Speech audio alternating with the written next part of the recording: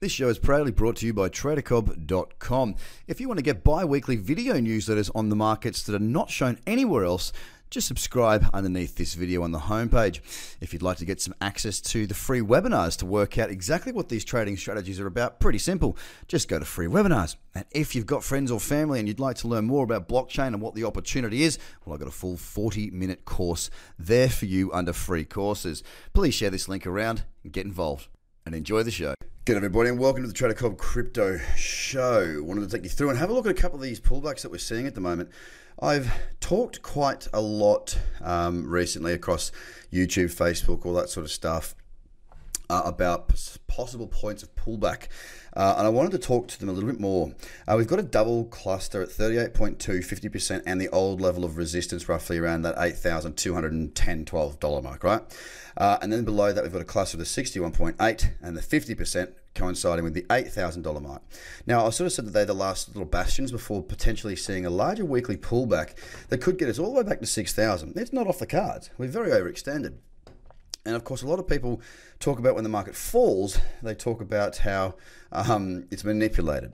Now, let me take you through and remind you of something. Yes, a little while back, I did an extension of percentage move from the November fall to the low, and it was 50%. Now, at that same point in time, when I was looking around at the break up on the weekly to suggest, what we could potentially get to, when I used the, I guess the analogy of what goes up must, so what goes down can come up, and the Bitcoin can move very, very fast. Of course, it has done that. I took it from roughly around this area. I think the post said something about getting to 6,000 or 6,200. It might have been a little bit around that 6,000 mark.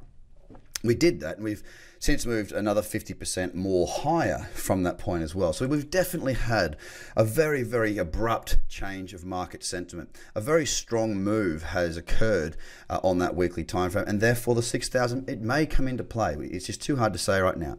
For the time being though, we've tested those levels. The low is 8,005, right into that cluster point. So we've held above both levels at this stage.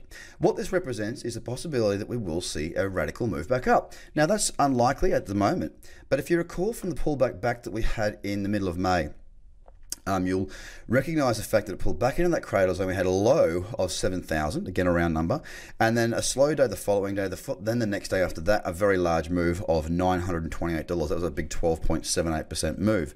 And there's nothing to say that that won't happen again today, as a new candle will open in a not too distant future. Across the rest of the top 10, and I will say Bitcoin is down 4.5%. It's at $8,286 right now. Ethereum also is down. It's at $254. It's down 5.79%.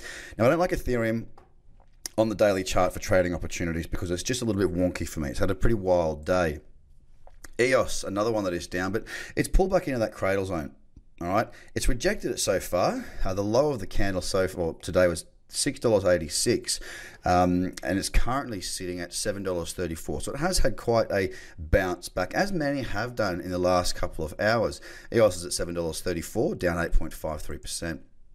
Stellar Lumens, again, a pretty ugly looking chart at the moment. It's at 12.9 cents, down 4.94, and there's not really much interest from my view.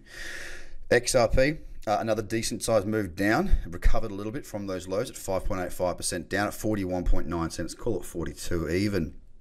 Litecoin at 108, it's just dipped below that 109 old support and resistance level, and it's having a little bit of a struggle. It did get down towards that 100, the low is 102. It's down 6.48%, but it's still in a nice uptrend there. Bitcoin Cash broke up the day before and pushed back underneath that resistance, again in that cradle zone, but not what I'm too interested in at trading right now. Currently trading at 422.48, down 7.65%. Binance back in that cradle zone as well. I'm happy to continue to wait for an opportunity here against Dollar Tether. It's at $31.67, down 5.7% as I speak to you now.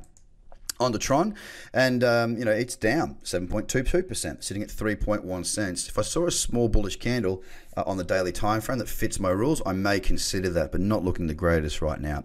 Cardano also down 7.61%. No interest there for me on the charts. It's sitting at 8.4 cents. And of course, the last thing I want to touch on, because it has changed recently, is Bitcoin SV. Massive spike on the Bitfinex chart, which is quite interesting because a spike on the Bitfinex chart takes the price all the way down to a low of $44.76. It's currently trading at 183.89. So somebody got a good opportunity to buy some down there. If they were trading on margin, however, that probably would have wiped them out, simply because there was very little momentum, very little going on at those prices. I'm not sure how it would work on Bitfinex regarding stops, if it would have just wiped your stop out with massive slippage and therefore huge risk. I haven't traded BSV against the dollar before, and basically because it was just too crazy. I stand by that. But Bitcoin SV against Bitcoin, that's a different looking chart. It did not have that massive spike, which is quite interesting to me. So it was the spike. What this suggests is the spike is on the dollar. Well, the dollar didn't do that spike. So it suggests it's just a fat-fingered trade. Somebody just had a shocker. And that was what happened on BSV.